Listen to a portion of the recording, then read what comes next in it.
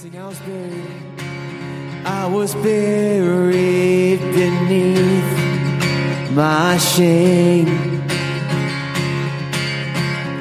and who could carry that kind of weight?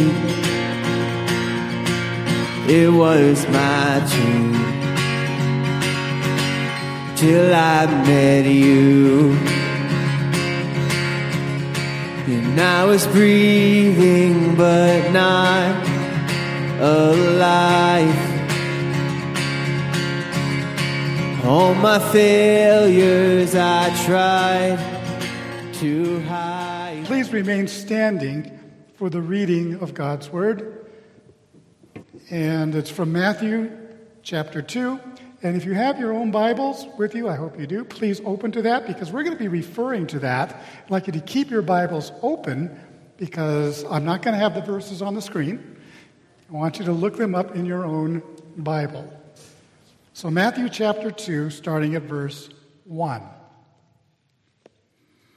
After Jesus was born in Bethlehem in Judea during the time of King Herod, Magi from the east came to Jerusalem and asked, "Where is the one who has been born King of the Jews?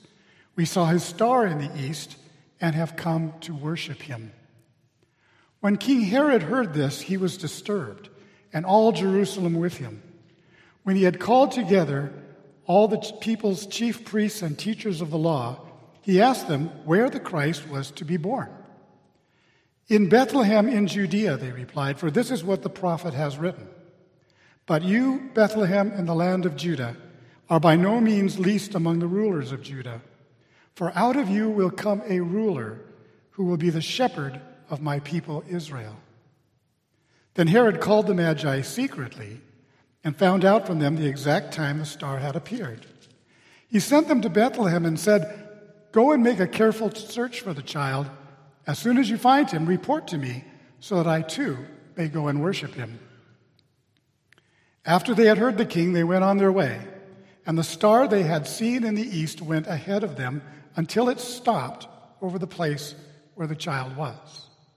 When they saw the star, they were overjoyed. On coming to the house, they saw the child with his mother Mary, and they bowed down and worshipped him. Then they opened their treasures and presented him with gifts of gold and of incense and of myrrh. And having been warned in a dream not to go back to Herod, they returned to their country by another route. Let's pray. Heavenly Father, we thank you for your word. We thank you for this story that has a lot of rich meaning for us. So help us as we look through this to see what you would have us see and hear what you would have us hear. And we pray that you would be honored and glorified by this lesson today. In Jesus' name, amen. You may be seated. Again, I'm asking you, please keep your Bibles open.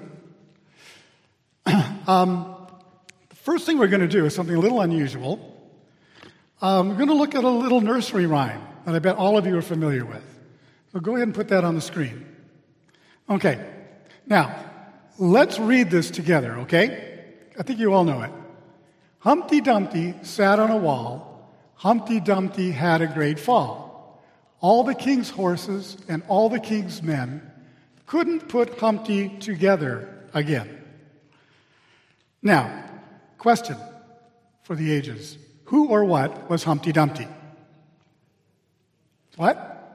An egg. Okay, almost of the paintings and pictures, cartoons show him as an egg. Okay, we'll put that back up on the screen. Where in that rhyme does it say Humpty Dumpty was an egg?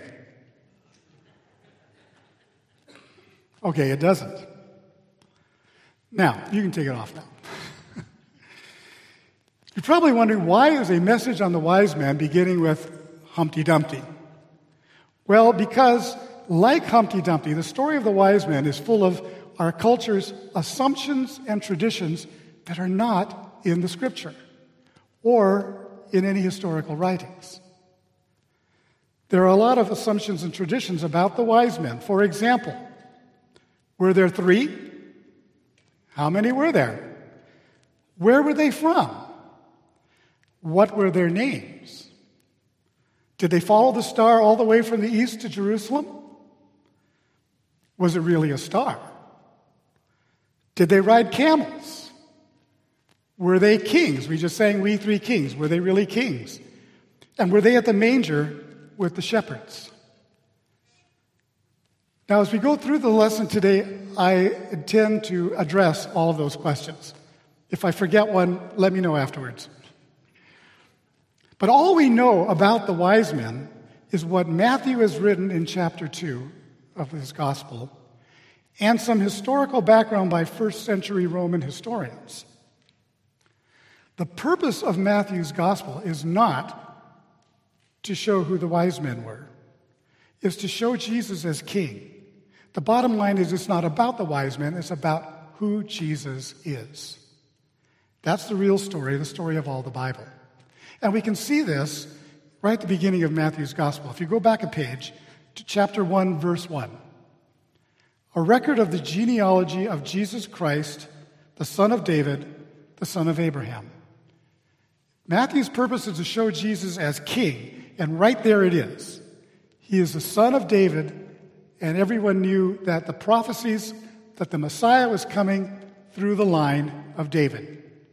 So he had a legal right to the throne because he was a son of David. And then, after he talks about his birth, he starts chapter 2 showing how there's a response to his birth that also shows that he's a king. So, who were the wise men? Who were the magi? Well, the magi actually is an untranslatable word. It refers to a priestly tribe from the people of Media, the Medes, like the Levites were to Judaism. They were set apart as priests, like the Levites. They were skilled in philosophy, in science, medicine, fortune-telling. They were interpreters of dreams, men of wisdom, and considered holy. In fact, in Persia, sacrifices could not be offered unless a magi was present. Now, we have a map of what was known as the Parthian Empire. I'll refer to that a little bit in a moment.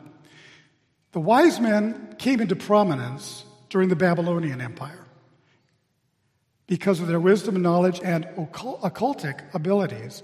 They grew in political power and became advisors to king. We met some of them in Daniel when Nebuchadnezzar had that dream. In Persia, they became so powerful that one could not become king unless they had mastered the scientific and religious disciplines of the Magi, and then they had to be approved by the Magi, and they were the ones that crowned him as king. So they were not kings, they became known as king makers. Now, in this map, that's the Parthian Empire. And if you've never heard of Parthia, by the way, you find it also in Acts chapter 2, where the disciples are speaking in tongues of different languages. And it says, the people heard in all these different languages, Greek or whatever it is, but Parthians are one of the ones mentioned. So that purple area is the Parthian Empire. Over on the left, you see the last part of the word empire. That's the Roman Empire. Rome owned everything to the west of that. Now, between that, the Mediterranean Sea and the Parthian Empire and down south a little bit, is Palestine. Israel, Syria, Lebanon, that's all right there in the middle. It was kind of a buffer zone between the two empires. Now, you remember in the Old Testament, of course, God allowed the Babylonians under Nebuchadnezzar to conquer Jerusalem because of their idolatry. Prominent young men were carried off into captivity to serve the king, like Daniel, Shadrach, Meshach, and Abednego, so on. And they probably would have shared the hope that a Messiah was coming. They probably would have shared that a king would arise in Israel through their scriptures and their prophecies. And you remember when Nebuchadnezzar had these weird dreams, and he called in his magicians, his fortune tellers, and so on to interpret. Those were the magi of that day. He called them in, and they had no clue. First of all, Nebuchadnezzar told them not just to interpret the dream. He said, "Tell me what I dreamed." They're going, "What? Nobody can do that." But Daniel was called in, And he did, because of God gave him what the dream was and gave him the interpretation. So Daniel rose to a place of prominence in Babylon because of his wisdom and because God was with him. He was the only one who could interpret the dreams. In Daniel 5:11, it says that Nebuchadnezzar had appointed Daniel, quote, chief of the magicians, enchanters, astrologers, and diviners. In other words, he was the chief of all the magi. It doesn't say he was a magi, but he was over them all. Now, later in Daniel's life, Babylon falls. The Medo-Persian Empire conquers Babylon. You may remember this story. King Belshazzar, the last king in Babylon, he was a bad king. But he was having this drunken orgy party, and he did a lot of things that really angered God. And so during the party, remember what happened? This hand appears, no arm or anything, just a hand appears and writes on the wall, the handwriting on the wall. And so everybody panics. They call in all the wise men. What is this? What is this? What does it say? What does it mean? They had no clue. But the Queen Mother remembers Daniel, and they send for him, and he comes in, and he reads it and says, God has found you. God is angry with you. He has weighed you in the balance and found you wanting. You're going away. You're toast. And your kingdom is going to be taken over by the Persians. So that's what happened that night. When the Persians took over, or the Medes took over, kind of a similar country, it's complicated to explain the relationship, but anyway, when they took over, the kingdom was divided into 120 provinces with governors or satraps over each one.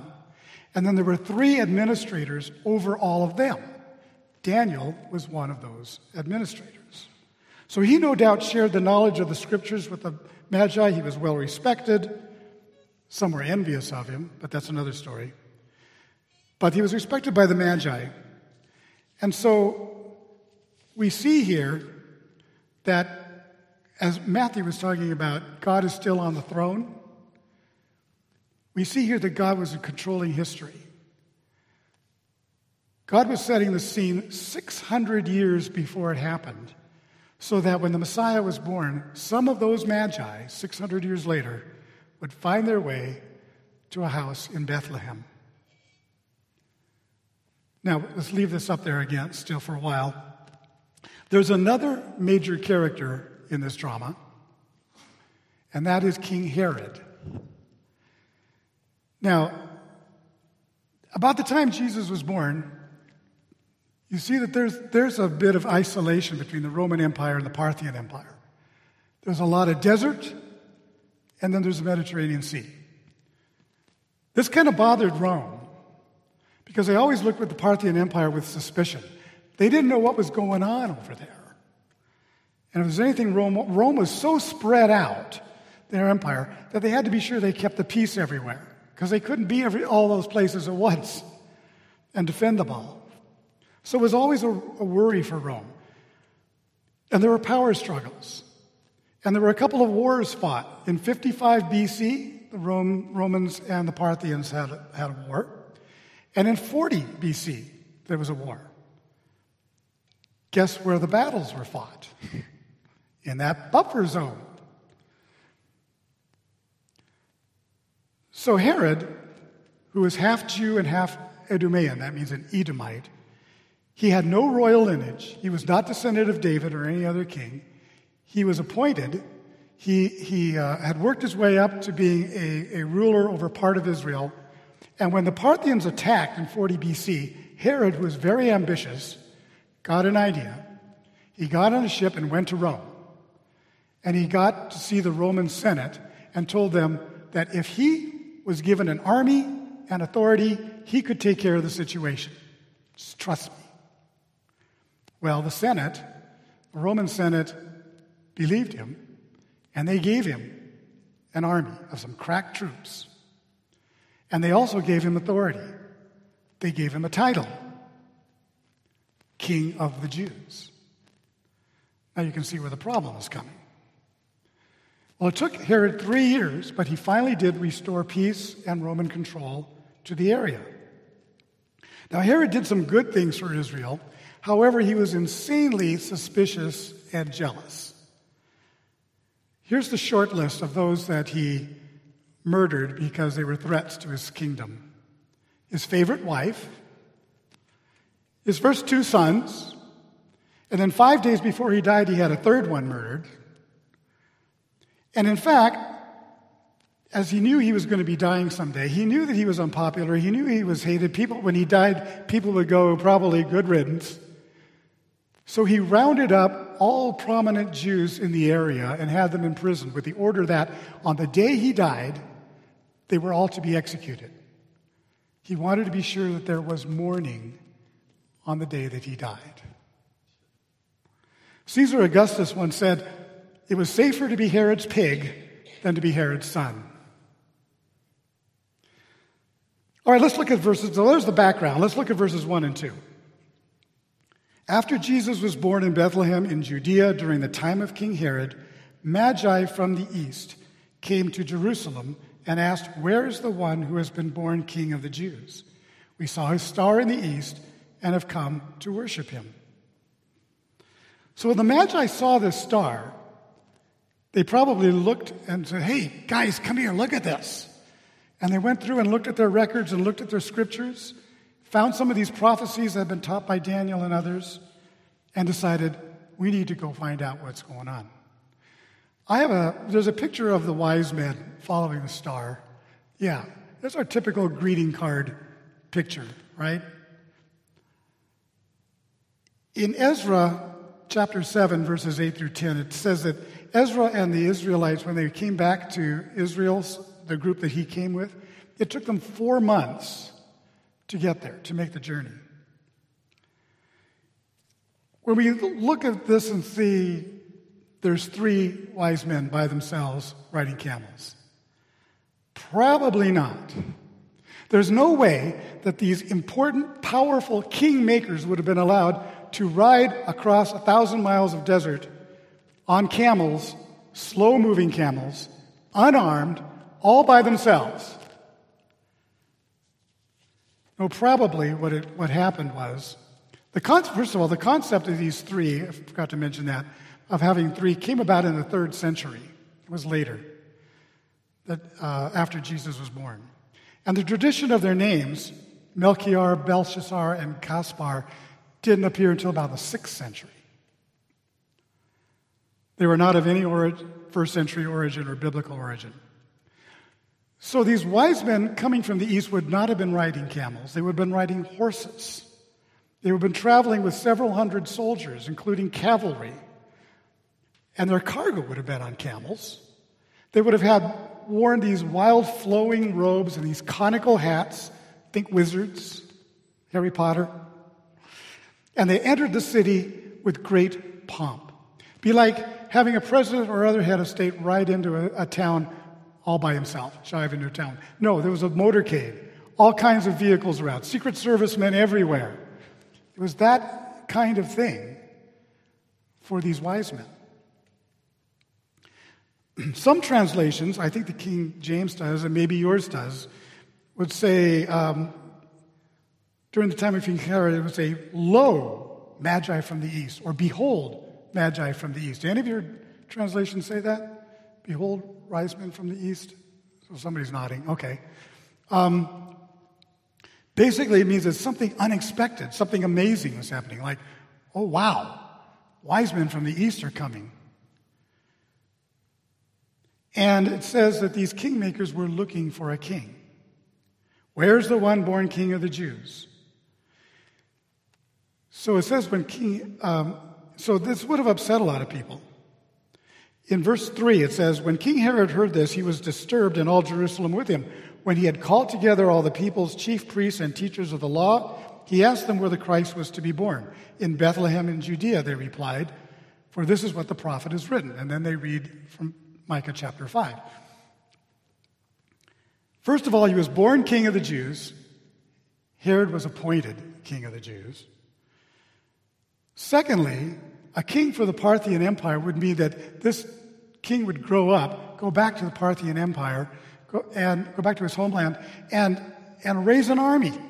And he would come back and attack Rome. That would mean war. They didn't want that, because remember where all the battles would be fought. And third, there was Herod's jealousy and his rage. There would be blood when Herod finds out. The Greek form of the word that they were asking implies that they kept on asking. They didn't just ask one time. Said, oh, well, okay. No, they kept on asking. Everyone they met, they would ask. So the people were probably very bewildered about what they were asking. And the wise men were probably bewildered that nobody knew what they were talking about. How could you miss this? Wait a minute. We saw this big star, and you have all these prophecies. Don't you know the answer to this? Where is he? No, they didn't. So when Herod finds out, of course, he comes up with a scheme.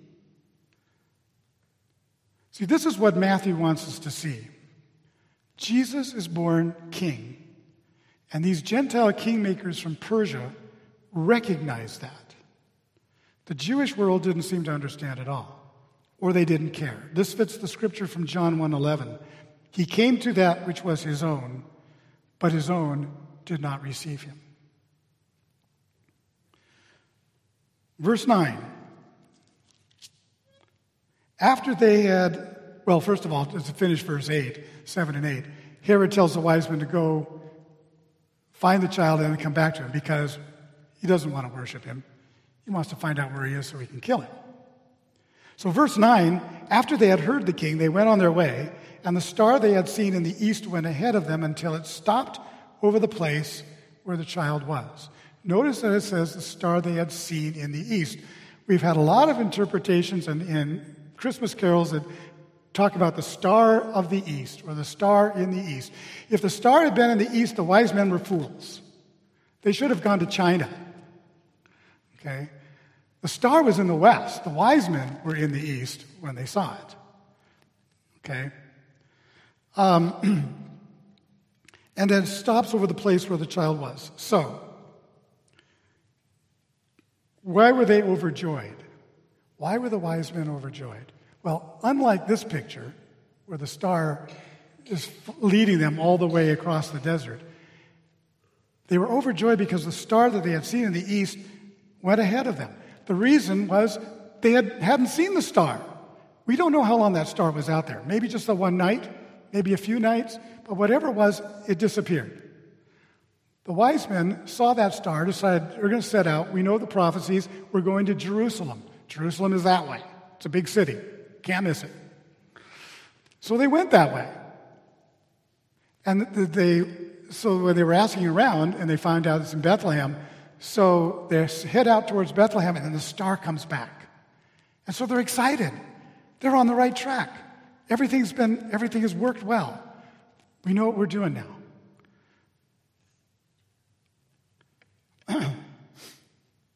So what was the star? Well, there's a lot of definitions of that, or a lot of conjecture on that.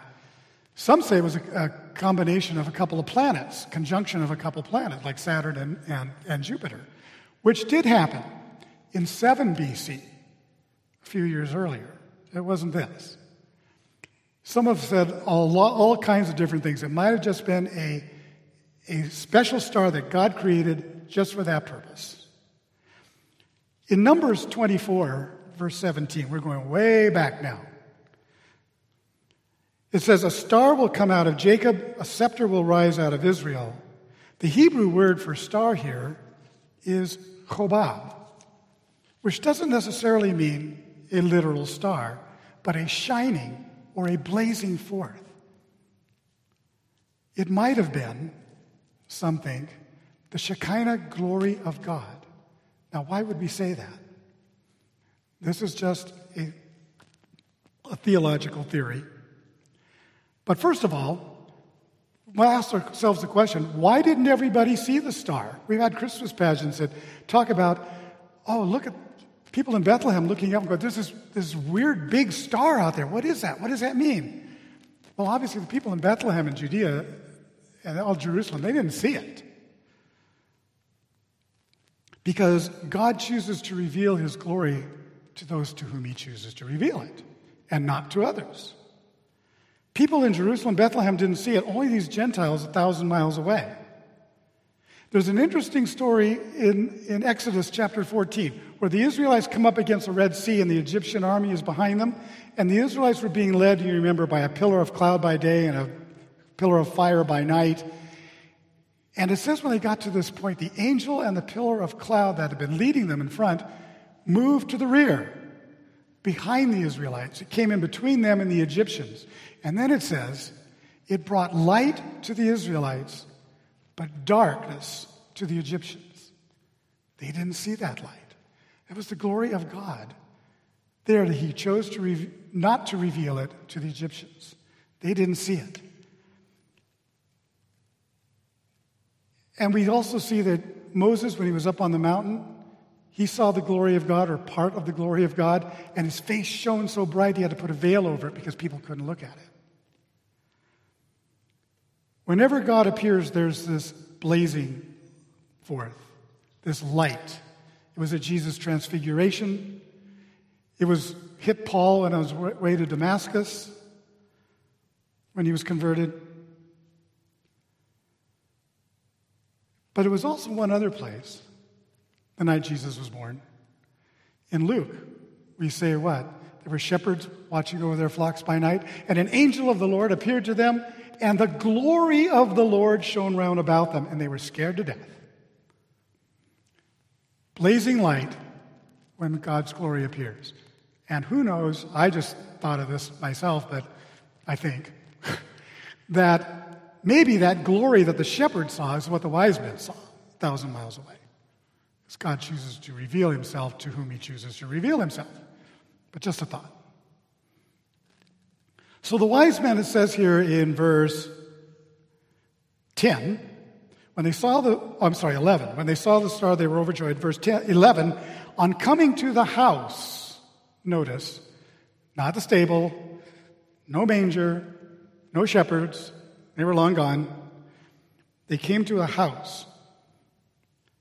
They saw the child with his mother Mary, and they bowed down and worshipped him. And then they opened their treasures and presented him with gifts of gold and of incense and myrrh. Some of your translations say incense. This one says incense. Some say frankincense. Okay?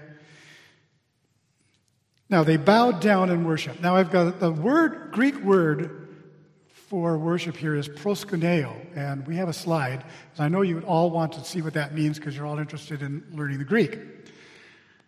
To worship, to stoop to kiss, stooping down to kiss one's feet or foot. It is a picture of stooping down to kiss a foot of someone, a monarch, paying homage to them, showing honor, humbling yourself before someone who is greater than you. See, the wise men gave to this child that which was only reserved for God. They worshiped by their posture and their costly gifts. Now look at these gifts. We sang about them. Gold, pretty obvious. Gold is meant for a king. It is the most precious metal there is. Solomon's temple had gold everywhere because it was the best, only the best for God. All kinds of gold in there. Frankincense. Now we just saw this. We just sang about this. Frankincense to offer have I. Incense owns a deity nigh. Right? The incense means there is a God here. God is here. It was used in the Old Testament as offerings, along with their burnt offerings, that the aroma would go up to heaven and be pleasing to God. And then there is myrrh. Myrrh is mine, its bitter perfume breathes the life of gathering gloom. Myrrh is meant for a man because it was used in preparing a body for burial. It was meant for a mortal. So Matthew is pointing out that these gifts are for a king, for a God, and for a man. So besides being symbolic of those things, these gifts would have also financed Mary and Joseph's escape to Egypt, where they would have had to have lived for a few months until Herod dies. Reading verse 12, And having been warned in a dream not to go back to Herod, they returned to their country by another route. So the wise men went back home another way. They didn't go back to Herod. When Herod finds out, he is really enraged. And so he carries out his plan by having the soldiers go into Bethlehem and kill all the male babies 2 years old and under. Why 2 years? Probably because he wanted to be sure he didn't miss him. Maybe another proof that Matthew is putting in here that Jesus was king, because why would Herod be so threatened? Now the wise men, it said earlier, we have seen his star in the east and have come to worship him. Why did they make that trip? Why did they go 1,000 miles for 4 months? To worship. They traveled all that distance to worship him. That was their reason for coming. The Magi were known as king makers. But the thing was for this, and I think they knew it, they didn't make this king. Jesus did not go through all the scientific and religious disciplines that you usually had to go to crown him as king. And the Magi didn't crown him as king. They just came to recognize, to honor him as king, and to worship him, and to offer themselves and to offer their gifts as king. He was already there as King and Lord. So what can we learn about worship from the Magi? Well, worship, first of all, is declaring the greatness of someone. It is to show reverence or adoration. It is to hold something with such reverence and honor and high esteem that the only thing you desire is to bow down before it. It is not something trivial. It is not something you do without thinking. We sometimes come to worship as a habit because it's Sunday morning. Or do we come to bow down in homage before our Lord and King, our God? Right from the start, you see that Jesus was not received by his own, right? There was no room at the inn. There was no room among the religious leaders. There was no room among his own people. And Jesus told his disciples, also in Matthew chapter 10, "Do not suppose that I have come to bring peace to the earth. I did not come to bring peace, but a sword." And he goes on to say, "I've come to turn a mother against a daughter, a father against a son," and so on. And everybody's relatives would be fighting each other. So what about peace on earth? What about all the Christmas cards that say peace on earth? Goodwill to men. Well, Jesus comes into our world to bring us peace with God. Doesn't come to bring an end to war. One of my favorite Christmas carols goes like this. "Hark the herald angels sing, glory to the newborn King. Peace on earth, mercy mild, God and sinners reconciled." That's the peace. We have been at war with God since the Garden of Eden, right? In rebellion against him. Jesus comes to make that reconciliation, to bring us back together to God. The problem is that Jesus brings with him troubling decisions. There were troubling decisions then. Herod had to decide what to do with his throne. The people of Jerusalem had to decide whether it was more advantageous to fear God or to fear Herod. A king is born, one commentator said, but a king is already here, and there's only room for one king. So we must decide if he's to be ignored, gotten rid of, or make him ruler of our lives. And this is why Jesus follows up the peace on earth saying by saying, "Anyone who loves his father and mother more than me is not worthy of me." He kind of turns the whole ideas of peace on earth upside down, doesn't it? There's a story about Admiral Nelson, Horatio Nelson, the great British naval hero of the 18th century. He was a great hero, but he also had a reputation of showing consideration and kindness to those that he defeated.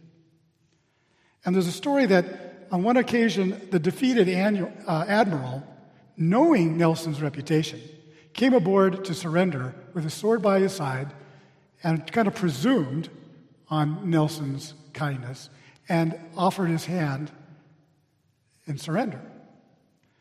Nelson looked at him for a few seconds and then replied, "Your sword first, and then your hand." God has offered us peace in the midst of our war against his control over us. But we have to accept his terms of surrender. He wants us to surrender all of our lives to him. He wants us to accept that Jesus is King, God, Savior, that he's the only way to heaven, that he's the only way to God. We are to love and serve and obey him above all else, because he is the all in all. Unless we do that, we don't really have peace.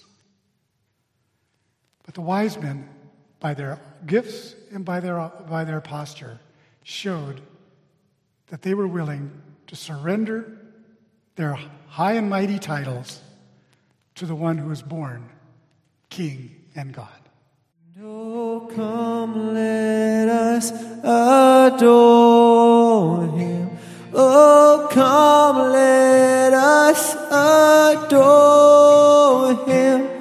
Oh, come, let us adore him, Christ the Lord.